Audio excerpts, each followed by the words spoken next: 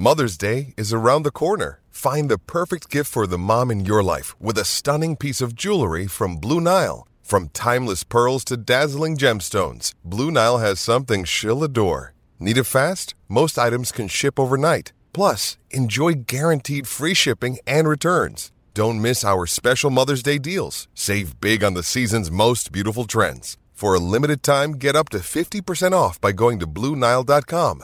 That's BlueNile.com.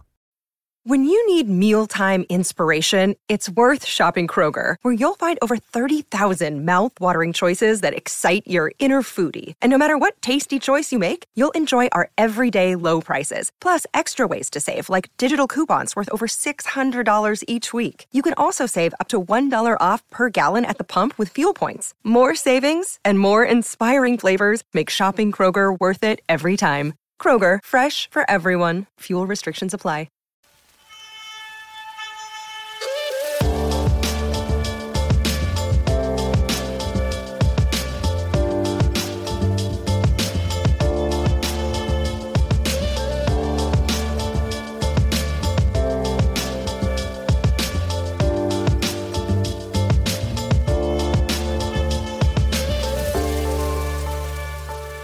Hello Bulls fans, welcome to Bulls HQ, a Chicago Bulls podcast on the Blue Wire Podcast Network. Thank you for joining us. Today on the show, we discuss the Bulls' most recent stretch of games, including huge wins against the Brooklyn Nets on Monday night, followed by a comprehensive win against Luka and the Mavs on Wednesday. After yet another win, the Bulls find themselves atop of the East, sitting pretty with an 8-3 record, as well as owning a top 7 offense and defense. But unfortunately though, just as things were humming along quite nicely, we found out this afternoon that Nikola Vucevic won't be traveling with the team on its West Coast trip due to him entering the league's health and safety protocols. There's a lot to chat about in this one, and I'm pleased to be doing so with my friend of many years, Mr. Morten Jetson. Mort, how are you, sir? I'm doing well. Thank you for having me to talk about these unfortunate news about Vooch. Well, yeah, I quickly had to change my rundown sheet for this episode. I was very buoyant about all the things we were going to be discussing, and look, we still will. Obviously, there's a lot of good things happening with the Bulls nonetheless, but I guess we have to start with the most recent news at the top, because it is the most recent news. It's the most pressing news, particularly as this Bulls team is about to hit a 5-game West Coast trip, which isn't typically the most easy of stretches of games. So to be losing Vucevic for effectively 10 days, which will basically be these 5 games upcoming, potentially maybe even more, we'll see. But yeah, it's really unfortunate for a number of reasons for Vooch. Hopefully he's well. Hopefully this doesn't affect him too much. Yeah. I don't know if he has contracted the virus or if it's a contact tracing thing. I'm not 100% sure on that matter just yet. We're recording not long after the news dropped, so I haven't had a chance to really dive into it. But nonetheless, he's out for 10 days. That impacts the team. I've always touted on this podcast for this season that Vooch is probably the most important, or if not the most important, certainly the most irreplaceable player on this roster as it's currently constructed.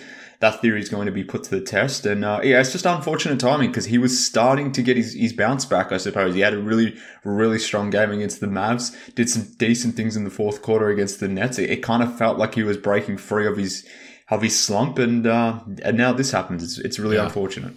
Yeah, it's the entire front court now of him and Patrick Williams that aren't there, which is just losing a lot of size.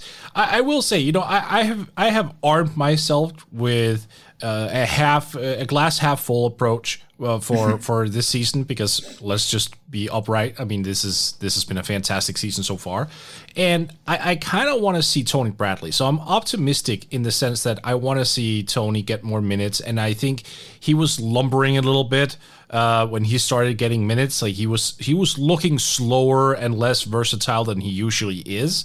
So maybe for him to get extended court time could actually be a major boon for him. So when Vooch does come back, Tony is a little bit more acclimated for a game time, backing up that position.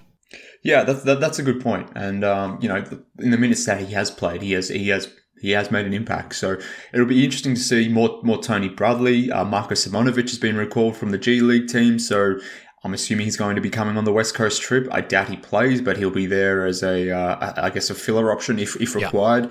We'll see more Alize Johnson. We may see just completely small lineups where I don't know, let's get crazy. Let's throw Derek Jones Jr. at center or something like that. Like, who knows what will happen? And I guess that's more feasible in their first two games on this West Coast trip, where the Bulls will be playing at Golden State tomorrow night or Friday night in US time, and then Sunday evening they will be playing the Clippers. They're two teams that aren't huge teams. I mean, for the Warriors as well, I don't know if Draymond will be playing at this point. At least he was questionable to play in this game, but they don't have a huge front court anyway.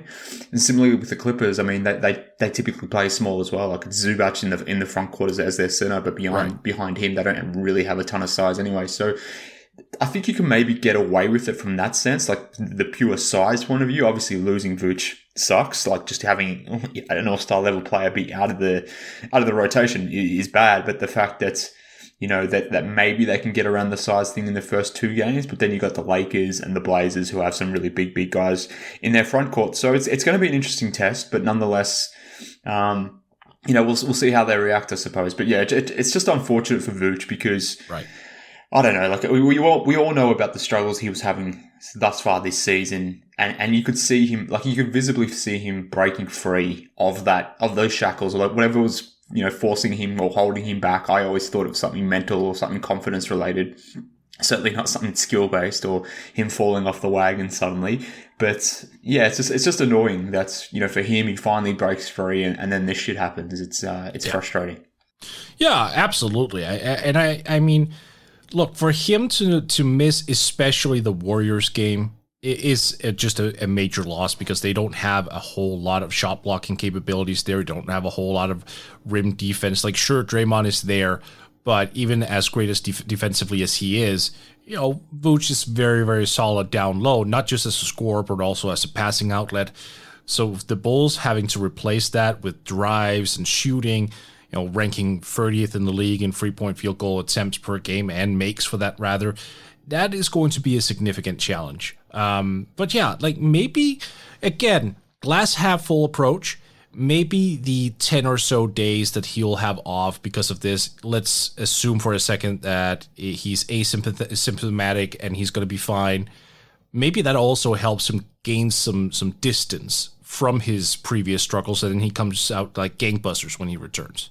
Yeah, hopefully, maybe this. Well, it's hard to say, I suppose, because we don't know what he's going to be doing, what he's allowed to do, all that sort of stuff. But yeah, maybe mentally this break will help him sort of bounce back somewhat. But yeah, it'll be interesting to see how the Bulls try to manage this thing without Vooch. I assume Tony Bradley gets the start.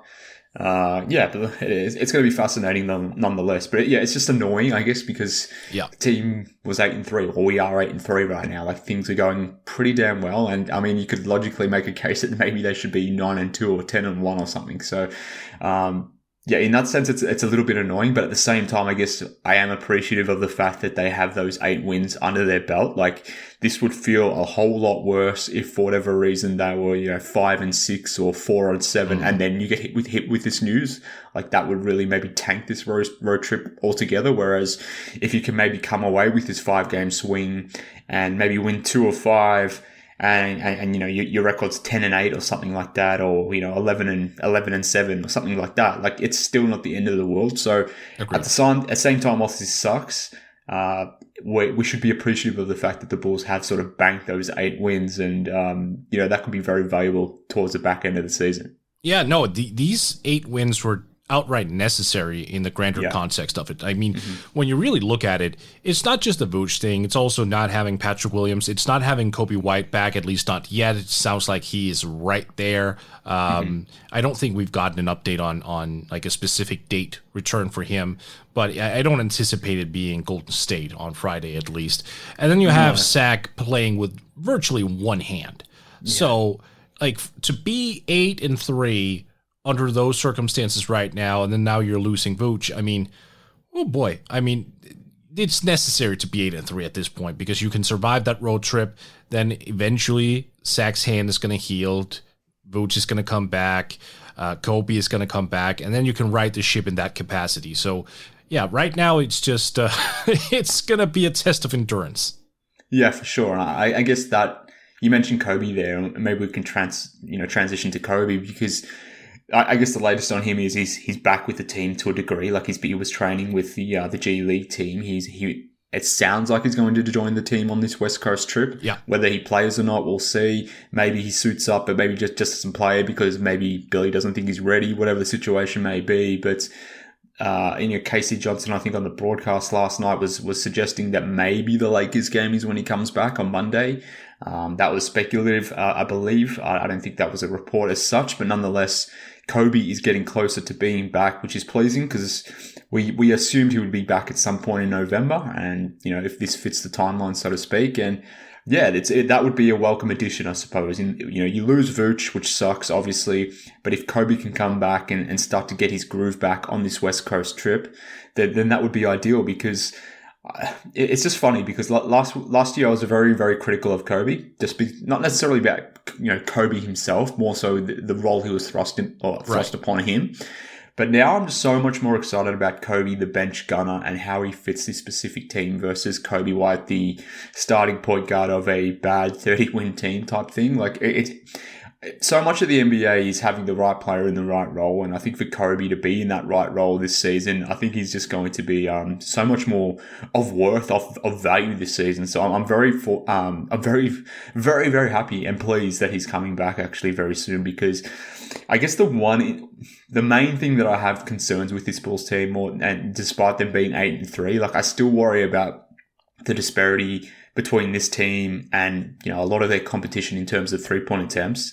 And I understand the 3-point shot isn't everything, but it's pretty much, well, I wouldn't say it's certainly not everything, but it's pretty damn important, let's say. Yeah. And it becomes especially more important for a team like the Bulls when your defensive identity is built on steals, on blocks, getting in transition, and fueling so much of your offense from that point of view. But in games when you can't get into transition for whatever reason, because you're playing a team that is just protecting the ball, or your rotations are off slightly, you just don't have it one particular night, and you're not, forcing steals and turnovers and those sorts of things, then, how can you fuel your offense? What other ways can you get some offense going? And obviously the 3-point shot, we know it's a great equalizer, and the Bulls right now are last in the league in 3-point attempts. And I don't think Kobe by himself will solve that problem, but to have someone like Kobe come off the bench who can jack up 7-8 threes a game and, in one game catch fire and maybe drill like 5 or 6 threes, similarly to what Lonzo did last night against the Mavs, then, I'm really looking forward to Kobe being back. For sure. And to bolster your point a little bit, I mean, the 2 losses against Philadelphia is the perfect example of how you can use the 3-point line. I mean, the Bulls were grotesquely better as a team, as a talent unit out there. They just got beat because you had George Niang, spotting up and hitting everything. Furkan Korkmaz coming in doing damage. I mean, it was everyone, right? And the 3-point line is just so crucial. And it's almost like I look at this team and I kind of wait for them to start realizing, oh, okay, when Zach's hand is a little bit more healthy, when Kobe comes back, that's when you can dial up the 3-point attempts a little bit, and that will just make it so much more interesting overall, because this is a team right now that is number 1 in keeping, not turning the ball over, rather. Like, they're number 1 in ball protection. They're number 1 in free throw percentage. They're number 7 in raw field goal percentage. I mean, they're number 3 in free throws made. So they have a lot of these bases covered. Like, their one major thing they're just really, really bad at is getting up threes. So when that is solved, and I'm not saying that they're going to finish in the top 5 in the league in 3-point shooting, but if they just become league average for the rest of the season, suddenly you're going to squeeze out wins at the end of the year. You're probably going to swing about 4 to 5 games just because you increase the volume of that shot. And look, they're 8-3 right now. They look so much better. Who's to say they could not get close to a 50-win season if everything kind of comes up Milhouse for them? Yeah, 100%. And this is going to be an interesting test in these 2 games against the Warriors and Clippers, because these 2 teams are the Warriors at the moment have the best defensive rating in the NBA. The Clippers have the 3rd best defensive rating in the NBA. So, if for whatever reason their defenses are tuned up and you can't get your score going, then that's going to be, a difficult outcome, because you're playing 2 really good defenses, 2 of the best 3 defenses in the NBA. But similarly, these 2 teams that the Bulls will be coming up against, so much of their offense is fueled by the 3-point shot. Like the Warriors at the moment are third in terms of 3-point rate. The Clippers are 8th in 3-point rate. So if those teams can squeeze your offense with their really good defense, and then on the offensive side of the ball, given the disparity in the amount of threes that they take per game versus the Bulls, like just as an example, like the Warriors offense generates 47.7% of their offense is from the 3-point line, or at least from an attempts point of view. The Bulls are down near 30%. So if those two teams can clamp your offense, and then at the same time on the other end, like they really get away from the 3-point line and they start throwing up attempts and actually start making them, and the Bulls can't counter that, then that's where they're going to find some problems, I suppose. So that's why I'm still a little bit concerned about the 3-point shooting. I want to see more, but obviously with Kobe coming back, hopefully that helps. But nonetheless, what also helps is having someone like Lonzo, fire up 10 3-point attempts like he did against the Mavericks. And Lonzo is such an enigma to me, because every time he takes a three, I feel like that thing is going down. But then the minute he takes a shot within the 3-point line, whether it's at the basket, within the mid-range area, whatever it may be, I just automatically feel like it's going to be a miss. And that was true against the Mavs. Like he could not miss against Dallas from the 3-point line. There shouldn't really be any excuses or reasons why Lonzo isn't shooting 7, 8, 9 times from the 3-point line every single game. Like that's how confident I am in his 3-point shot. And, he kind of tore the game open. Well, I won't say tore the game open, because that's maybe not completely fair, but he was, in terms of like being the great equalizer, or the 3-point shot being the great equalizer, Lonzo's threes, the way they were falling in that first half, like he was hugely important against the Mavs. And like, that's what I'm sort of getting at. Like, if you can have a player like that in the starting unit who can do stuff like that, like Lonzo, I want to see Levine shoot more threes. But then, off the bench, if you can have Kobe come in and gun, then maybe there's some scope there for this team to be a little bit better on the, a little bit better from the 3-point line. Yeah, and let's not forget Zach in all of this. I mean, the dude last year took, what was it, eight, almost 8.5, something along those lines. Over 8 3-point field goal attempts per game. He's down to just over 6, and I think it's pretty clear that his left hand is bothering him. Like, he is preferring to dribble with his right. Like, yeah, he'll dribble when it's left when it's necessary, but you can see that he's picking the ball up a little bit quicker when he dribbles with his left. It is frustrating him.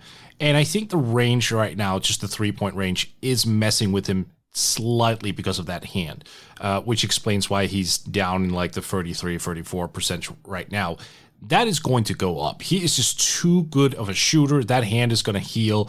The 3-point attempts are going to go up.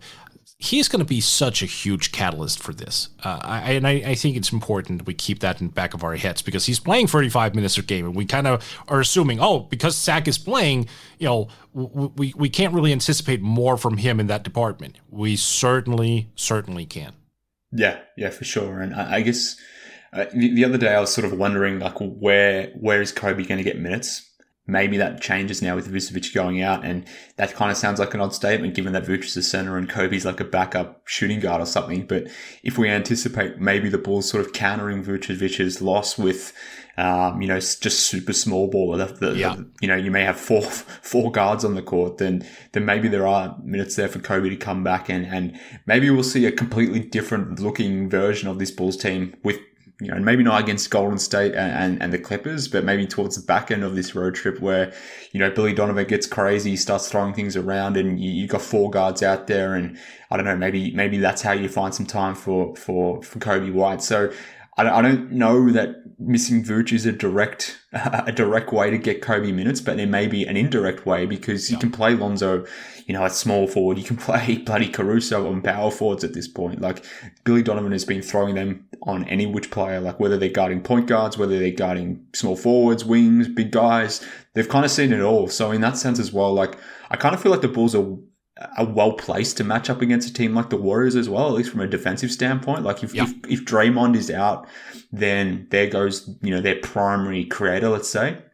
From a passing standpoint, obviously Steph is there, is the hub of their offense and the one that fuels their entire offense. But if you remove Draymond, all of it goes back onto Steph, and you've got Caruso and Lonzo sort of hounding him all game. Maybe you can throw some eye on him for a couple of minutes here and there.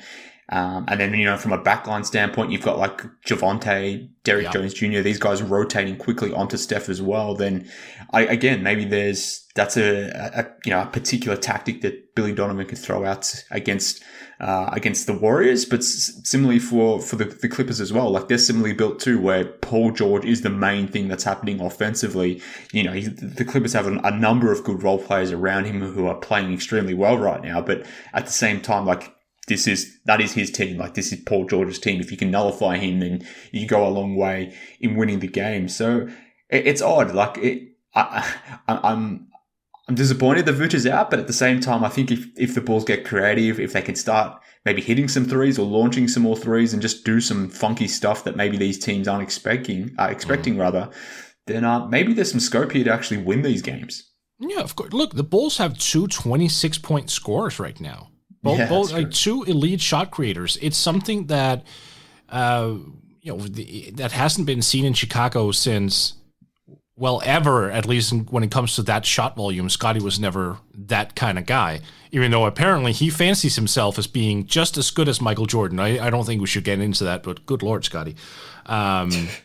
That was something. But no, I mean, this is something new for Bulls fans as well. Seeing two guys who can consistently get their own offense. DeMar has been, well, frankly, an MVP candidate in the early going. I mean, and that sounds insane, but he has been. Do I think that's sustainable? No, not necessarily. I think he is riding a hot wave as well, so I think he'll stabilize a little bit, but he is extremely good at creating his own shot, not just from the mid-range, but getting to the basket, getting to the foul line.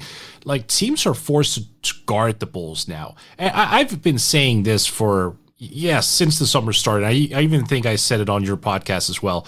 Like, the Bulls were used to Denzel Valentine, Lauri Markkanen, Ryan Arcidiacono, Cristiano Felicio. Like, these guys are no longer there. So, and it seemed there's a bit of a remnant going on in Bulls fans' memory, like, oh, we were used to that. Those guys are not there anymore. This is a quality roster top to bottom. Like, most of these guys who are at the end of the bench, like Alice A. Johnson, Matt Thomas, Troy Brown Jr., they would have gotten like 27 minutes per game on an old team of that caliber with Felicio, Arcidiacono, and all that. So this is a different Bulls team in the sense that, yeah, you can talk about how they match up with guys, but you also have to talk about how other teams try to guard them because they are potent now. And that's not something that has been often associated with this team. No, most certainly. And so much of it stems to, Caruso and Lonzo, how they've reshaped this team. And I mean, I'm not going to put it all on those two guys. Like you mentioned DeRozan and LaVine, like they have been unbelievable. Like considering what LaVine is doing despite having, one hand, let's call it, or at least one functioning thumb. Yeah. Like I don't even think Zach has been anywhere close to his best. But despite that, he's still like just, putting up insane numbers. Like his numbers from an efficiency standpoint are down this season, so to speak. So are virtually the entire league's due to rule changes, ball changes, and all those sorts of things. But nonetheless, like he's still a highly efficient player, still putting up 26 a game, still finding ways to get to the rim. Like his 3-point shot is off at the moment, but if that can just, regress back to the mean, then holy hell, like maybe there's another level to Zach LaVine that I just didn't expect from an offensive standpoint. But, DeMar has just been fantastic through 11 games. And he had one bad game last night, but even in a bad game, DeMar's pulling down 7 rebounds, dishing out 6 assists. So he's still finding ways to contribute. And scoring 17 points. Like, again, yeah, exactly. When did the Bulls have a secondary 17-point scorer for a long time? Like, yeah. It's insane. But I guess why I think Caruso and Lonzo are so important is because this Bulls offense and defense, to be fair, in the fourth quarter is just dismantling teams. At the moment, the Bulls absolutely are killing teams, crushing teams even. Like their net rating in the fourth quarter right now is 17.3 per 100 possessions. That leads the NBA. The Warriors are actually 2 by chance in that stat as well. They're 13.7 net rating in that sense. So the reason the Bulls are so good in their fourth quarter is because they lean on their key guys. Like, that's when Billy throws out Caruso with the starters. That's when, obviously, Lonzo, Levine, DeRozan are out there. Obviously, Vucevic as well. It won't be Vooch this time around. Maybe it's Tony Bradley. Maybe it's a Derrick Jones Jr. Who the hell knows? But nonetheless, like, the Bulls have shown that they can just completely dismantle teams in fourth quarters. And so much of that comes down to their defense, where they've got a 97.1 defensive rating in the fourth quarter, which would be good for the best in the NBA across, the season thus far. So much of that comes down to Lonzo and Caruso, and we saw that against the Mavs. Like, maybe it's set up well to defend a team like the Mavs, who only have that one guy in Luka who can really do anything off the bounce, and if you can ball hawk Luka with Lonzo and throw Caruso at him as well, like, you're set up well to defend that type of team. But again, thinking about the opponents coming up, where you've got Curry and you don't have much else off the bounce, you've got Paul George, and you don't really have many other viable or credible guys that you're really, really worried about. Like, again, like, you can throw Lonzo and Caruso on these guys defensively, and then just let Levine and DeMar just go completely psycho on offense. So I guess the point here, Maud, is I'm talking myself into the Bulls actually coming away from this West Coast trip with a bit of more wins than what I was anticipating. I said before, if they can come away with 2 wins out of the next 5, like, I would be happy with that. But I'm talking myself into at least a 4-1 record now. Am I an idiot? I think I am, but nonetheless, we'll see. No, I mean, being optimistic is a nice change of pace for where the Bulls fan base used to be, right? And in fairness, I mean, the Portland game should be a win. It should, like, just logically speaking, it should. I also think that the Clippers game should be a win. And hell, let's actually throw the Lakers in there, because I don't trust that team whatsoever. I mean, all the concerns that I had about Russell Westbrook joining that team have so far come alive. Yeah. But I'm also, realistic. Like, I know that any NBA team, even regardless of how good it's played, can drop a game here and there. Like, it's not going to be perfect basketball, and the Bulls could absolutely drop a couple of them just because they're on the road and things just go haywire. Like, someone can get hot. Like, let's say the Clippers game, you could just see Paul George feeding everyone and Reggie Jackson hitting like 8 threes and Nicholas Batum hitting 6 threes. I mean, these types of scenarios could happen. So I'm preparing myself for that, but at the same time, I agree with you. I mean, I do think the Bulls are going to come into these games feared from the outside. This is not going to be one of those games where, a year ago or 2 years ago, teams are going to be looking at them and go, oh yeah, that's a W. This is going to be hard thought. I mean, even the Knicks game, right? I know the Knicks should have won that by 15 or something like that, but the Bulls kept fighting back, and they were one DeRozan jumper away from taking that game. So I think teams are aware that this is a team that's going to fight to the very, very last minute, and that matters. I realize it sounds very cliche, but it matters. Yeah, for sure. So yeah, it's going to be interesting. Number of games here coming up for a number of reasons.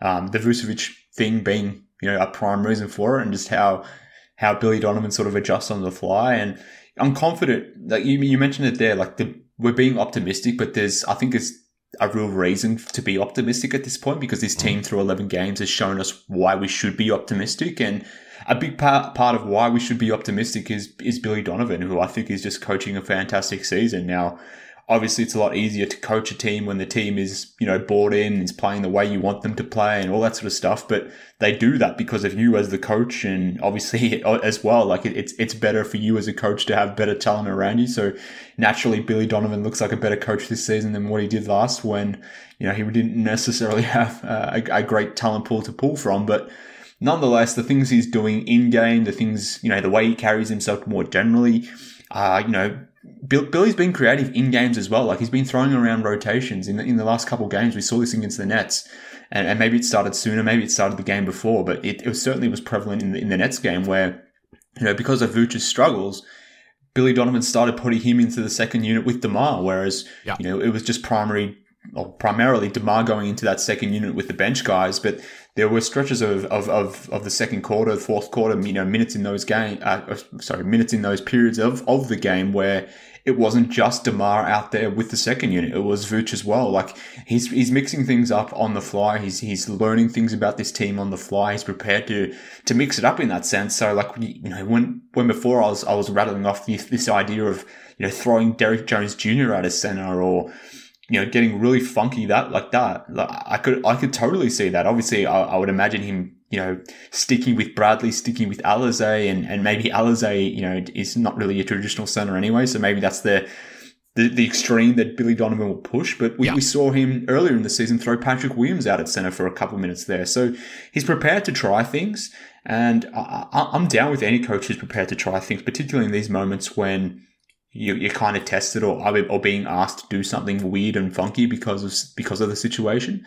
So turn a potential weakness, which is the lack of size that the Bulls will have with Vucevic out, into a potential, a potential strength, particularly with these teams that they're going to be coming up against, having no idea, how to game plan against an Alizé Johnson or a Derrick Jones Jr. getting a ton of minutes at center. How maybe you just go DeMar at center, something stupid and crazy like that.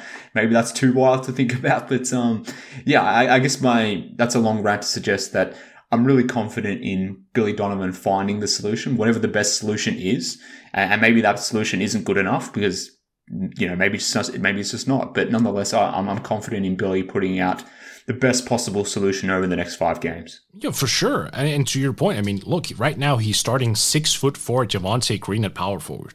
I mean, so absolutely. And this is about him trying to identify where can we get an edge. And for Green, I think, look, I mean, everyone was like, wow, Javonte Green is the starter. What is going on here? But he's a guy who can rebound outside of his area, despite being 6'4". Like, he came up with that huge offensive rebound last night and kicked it out for that was Lonzo who got the kick out, right? I don't remember now off the top of my head. Oh, all right. Well, he had a huge offensive rebound. Like, he's a guy who does that outside of his area. He blocks shots. I think you were right. I think it was to Lonzo. That rebound was insane, by the way. Yeah, it really was. And his tenacity, his energy, like I think that is what Donovan focuses on a little bit more. It is not like fixed height, for example, or fixed position. I think Donovan has really embraced positionless basketball and is just kind of putting guys out there that kind of fits. And look, can we also just take a moment and appreciate how the Bulls have essentially found 2 more rotation players in Javonte and Ayo? Like, I didn't anticipate Ayo being part of the rotation this early. I thought he would be a year away. Javonte, I didn't think much of. Like, when they re-signed, it was like, oh, okay, 15-man or whatever. Like, missing Williams for what is going to be probably the entire regular season, and then being able to rebound from that and going, oh, well, you know what? Javonte Green is a starter in this league, and Ayo Dosunmu is right off the bat a rotation player in this league on a good team. Like, that's huge. And those are the margin plays that you also have to hit. And so far the Bulls have, which is great news for them going forward. They just seem to keep being able to find guys who can contribute. Yeah, for sure. And why that matters as well is because, obviously Pat's out for the year potentially. So, Pat and Ayo, they're not the same player. They don't play necessarily the same position. But if you can find a player within your pool of players who you can depend on for 15, 20 minutes or whatever it may be, then that's huge. And, because the Bulls have a versatile, set of players, before we mentioned, you could throw Caruso at power forward, but like that was ultimately the closing lineup anyway. Like, Pat wasn't closing games necessarily. Right. So one of Lonzo or Caruso is going to be guarding power forwards. Maybe DeMar gets it on certain occasions. So it's not huge from that standpoint that you're missing Pat from a closing lineup standpoint. But if you can get someone like Ayo who just comes in off the bench, who you weren't expecting to play many minutes, and he can give you 15 solid minutes a game like we saw against the Nets where he went crazy in that third and fourth quarter period. Like that matters. Like, if you find a player like that randomly who can do things, then that really helps. And I guess now the onus is on guys like Troy Brown Jr. and, those sorts of back of the end of rotation guys who they can do something similar. That, like, they've seen Ayo do this sort of stuff, and maybe Alizé Johnson can do this on this West Coast trip. I'm assuming he's going to be lent on more. We talked about Tony Bradley before. Like, if these guys can have their Ayo moments, if we say, where they go beyond being a bit part player who maybe you could give 10 minutes to, and then all of a sudden they're playing in a way that justifies 15, 20, 25 minutes, then again, like that's huge for the Bulls, and particularly with Kobe coming back as well. So, there's a lot to be positive about despite Vooch being out. It still sucks, obviously, with Vooch being out, given that he was finally finding his groove. But yeah, nonetheless, there's ways around this more. At least I've talked myself into it. Yeah, no, you should. Like, honestly, when you look at the roster, right, is there any one player where you just go, oh, no, I don't trust that player at all? Because I don't get that feeling. Yeah, not right now. I mean, for me, initially, it was Io. I didn't think he was ready, but he's clearly shown to me that he is ready. Like he against the Nets, what did he have? 15 and 7 or something like that off the bench. And look, he didn't have his best night against the Mavericks. He had some dumb possessions, but he's a rookie. Like, that's going to happen. But there were also possessions where he influenced the game. So, to answer your question, that no, right now I don't think there is a weakness within the roster or a guy that I think immediately needs to be off the court. Like, I keep thinking this second unit is going to prove that point to me. Like when Billy rolls out a second unit that features DeMar DeRozan, then Caruso, Io, DJJ, and Tony Bradley out there. Like I'm instinctively thinking this lineup isn't going to work, that there's not enough shooting. Like, how the hell is this unit going to score? But every single damn time, like, that 5-man unit just brings it defensively to the point where they turn defense into offense. They get into transition. They score that way. And then in those rare opportunities where they do get in the half court, DeMar does his thing, takes over the game, and is basically just keeping that lineup afloat. And that's not even fair, because that 5-man lineup is absolutely dominating teams. So it's more than keeping things afloat. So to your point, like, Derrick Jones Jr. wasn't playing initially. I didn't know what to make of that. Like, was that a concern? Was that something that, he wasn't playing for because he missed time because of injury, because he wasn't really good in Portland last season? Like, what's the deal with Derrick Jones Jr.? And similarly with Tony Bradley, like, he wasn't playing initially too. But, like, they've become players, like, really, really important players. Every minute those two guys have played have been so damn good, and Io as well. So, yeah, there isn't right now a real obvious weak link where a guy checks in and you're just worried or concerned. And, like, obviously the last season, like when Denzel comes in or something like that, it's like, oh God, here we go. Or, Arcidiacono or whoever the hell it might be in years past. Oh, wow. Ryan Arcidiacono slander from Mark Karansulis. That's impressive. Okay. Well, I mean, when you're throwing Ryan Arcidiacono to guard Giannis, like, come on. Like, even me, a homer, can admit that. So, yeah, but to answer your question, I don't get that feeling right now, which is good. And I think that is what you take away from it as well. Like, when you just have reliable players are legitimate NBA players, not, fringe NBA guys or G League guys or in that capacity, like, that gives you a sense of confidence. Like, so Troy Brown Jr. right now is playing 8.9 minutes per game. Like, if something happens during the course of a game, like someone gets ejected or something, and Brown has to extend that to 25, like, okay, cool, I'll trust that. Like, I won't be sitting there, tearing my hair out if it was Denzel Valentine. Like, I'll trust that. And at the same time, having guys who can dribble, Mark, like, let's not ignore the luxury of that. The Bulls did not have a lot of guys who could actually dribble a basketball over the past couple of years. They just didn't. Who now on this roster can't? Like, even Alice Johnson is a plus ball handler for someone who plays that position. Troy Brown Jr. can handle. Like, Io clearly can handle. Derrick Jones Jr. is actually a decent dribbler for someone his size and his position. Javonte might be one of the weak links, but okay, you can make up for that because you also have Lonzo, you have DeMar, you have Zach. Like, there's just so much flexibility now in the skill sets of these players that you feel a lot more confident just watching this team. And when they're trotting out secondary lineups or tertiary lineups, you just kind of feel, okay, they can get something going regardless because they have the personnel. Yeah, for sure. And a lot of the times it's been the starters have, for whatever reason, just come out flat. The Bulls net rating first quarters hasn't been ideal.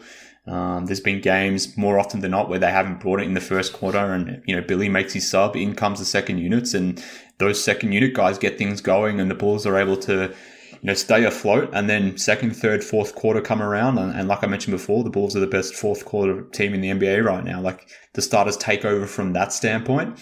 But yeah, a lot of the times it is the second unit guys getting them back into games. And Was it the Nets game that happened? It's sort of I'm conflating games in my own mind at the moment, but there was a game there, within the last week where it was the second unit that broke things up. Like they built a 9, 10, 11 point lead, and then in comes the starters on the back of that, and then they expand that lead to 15, 17 points or whatever it may be. So yeah, the Bulls' second unit on paper doesn't make sense.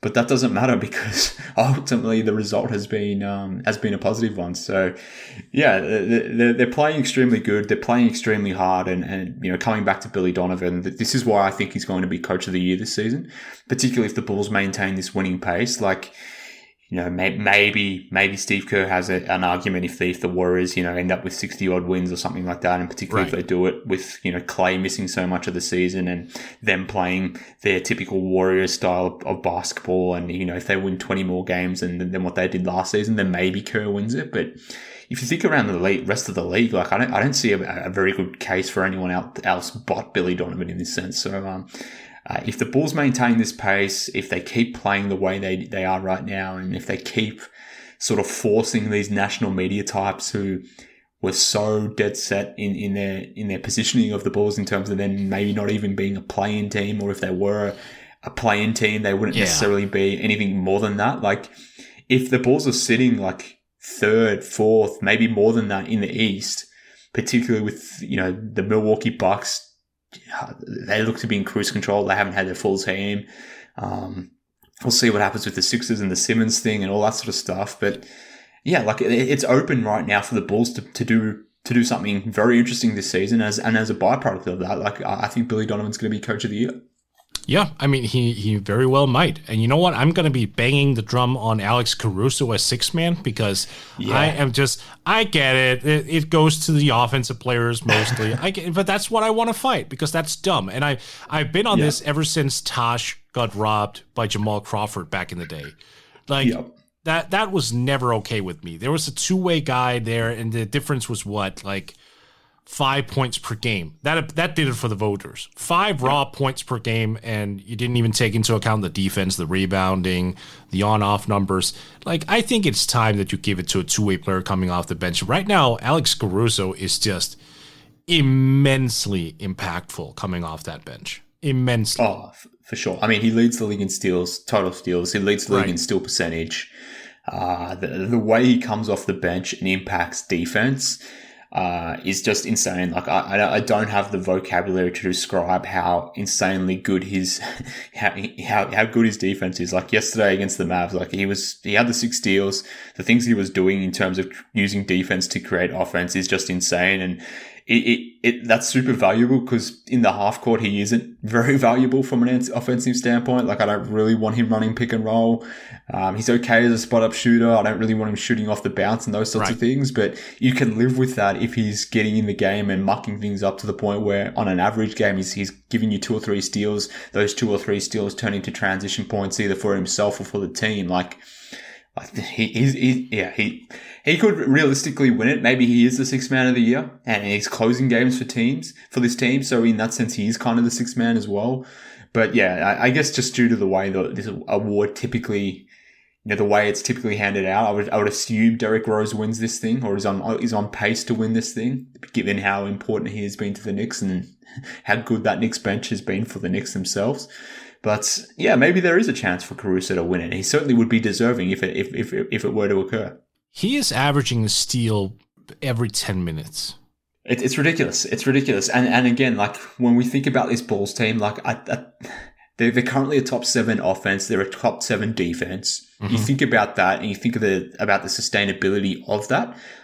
And you think about all the things the team has gone through. Vucevic, obviously, with his struggles. Zach having one hand, basically. No Kobe, no Pat, basically. There's been so many things on the offensive end where, at the moment, this team is a top 7 offense. You think there's maybe some scope for it to, if not improve, then at least to maintain. And similarly on defense, like, if Alex Caruso is going to do these things on defense, similarly with Lonzo, I don't see why the defense is going to fall off from, 7th and fall all the way back to the mid-pack. Maybe it falls down from, 6 or 7 to 8, 9, 10, something like that. But, like, who really cares? So long as you have a top 10-ish offense and defense, and ultimately because you're really good on both sides of the ball, and so few teams are, and you might grade out as a top 5 team in terms of net rating. Like if the team is top 5 in net rating by the time we hit January, then this team is for real. That'll be like a 20-30 game sample size at that point. We should be very confident about where things are at based on an expanded sample. And if that's where things sit in come January, that there's still a top 10 offense and defense as they've proven through the first 11 games, then this team is for real. Oh, for sure. And I think, like, for me, when it comes to looking at this team long term for, down the line for the playoffs, the end of this season, ultimately, like, I'm not going to care about overall record as much as I just want them to get into the playoffs as opposed to the play-in, because, for first things foremost, I mean, that's going to prove some people wrong. And I kind of like that, because people were way too down on this team coming into the season. But also just getting into the playoffs off of strength alone and not some play-in luck would also be a boon to them itself. So it's going to be the long-term goal for me. It's just get into the playoffs, traditionally speaking. And if that means it's 50 wins, if it's 47 wins, 45, I don't even care. Just get in and then see. And then whatever happens in the playoffs, it's cream at this point.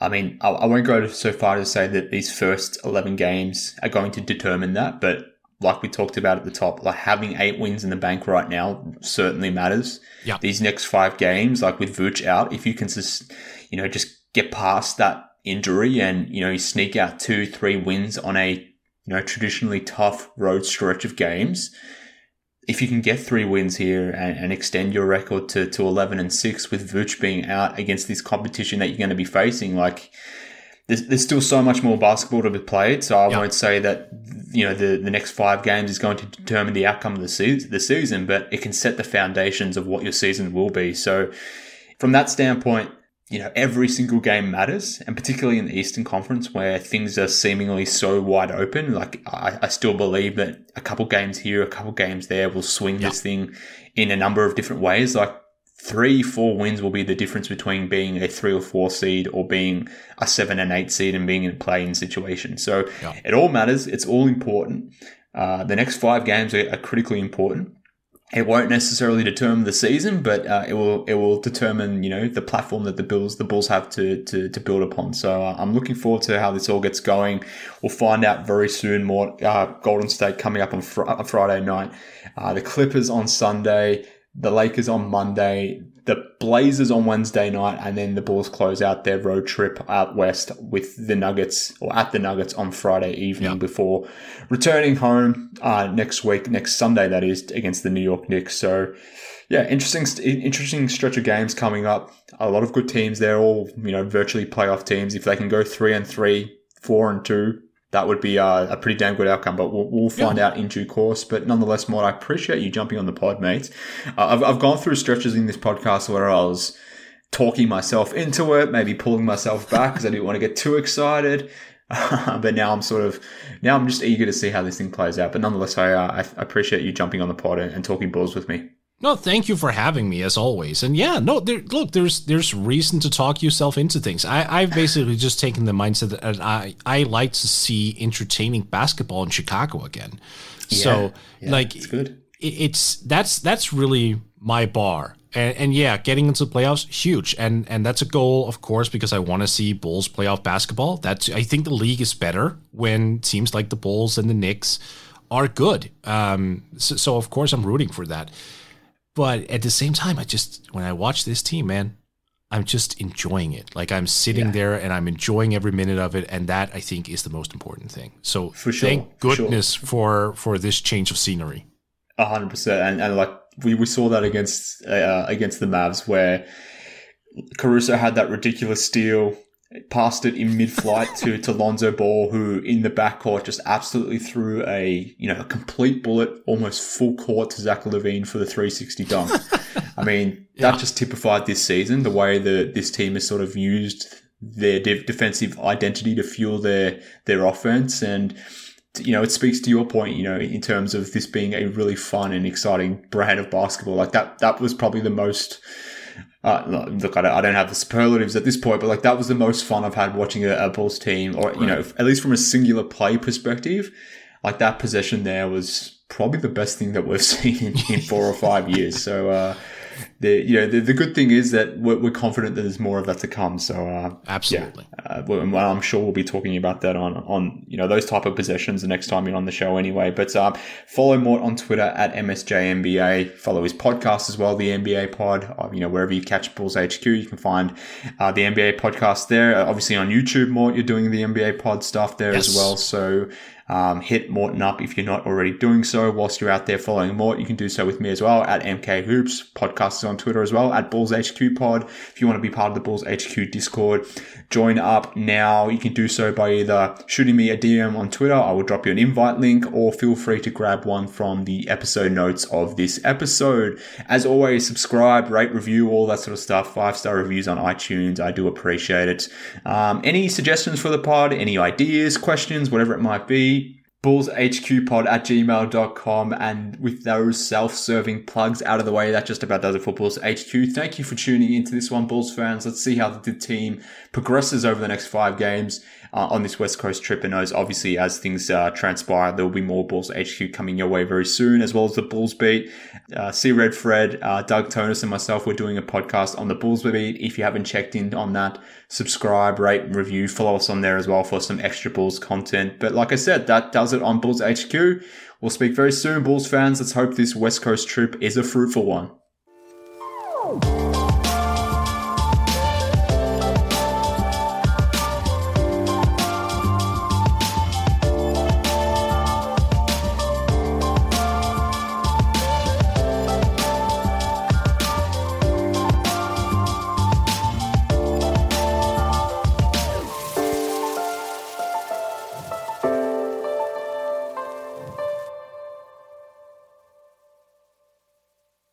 I'm Amira Rose Davis, historian and co-host of the sports podcast Burn It All Down. And now I'm hosting the new season of American Prodigy, all about Black girls in gymnastics. For the last 40 years, Black gymnasts have moved from the margins to the core of the sport and changed gymnastics along the way. Now, they tell their stories. You'll meet trailblazers like Diane Durham, superstars like Jordan Childs, and everyone in between. Listen to American Prodigies on Apple Podcasts, Spotify, Stitcher, or wherever you get your podcasts.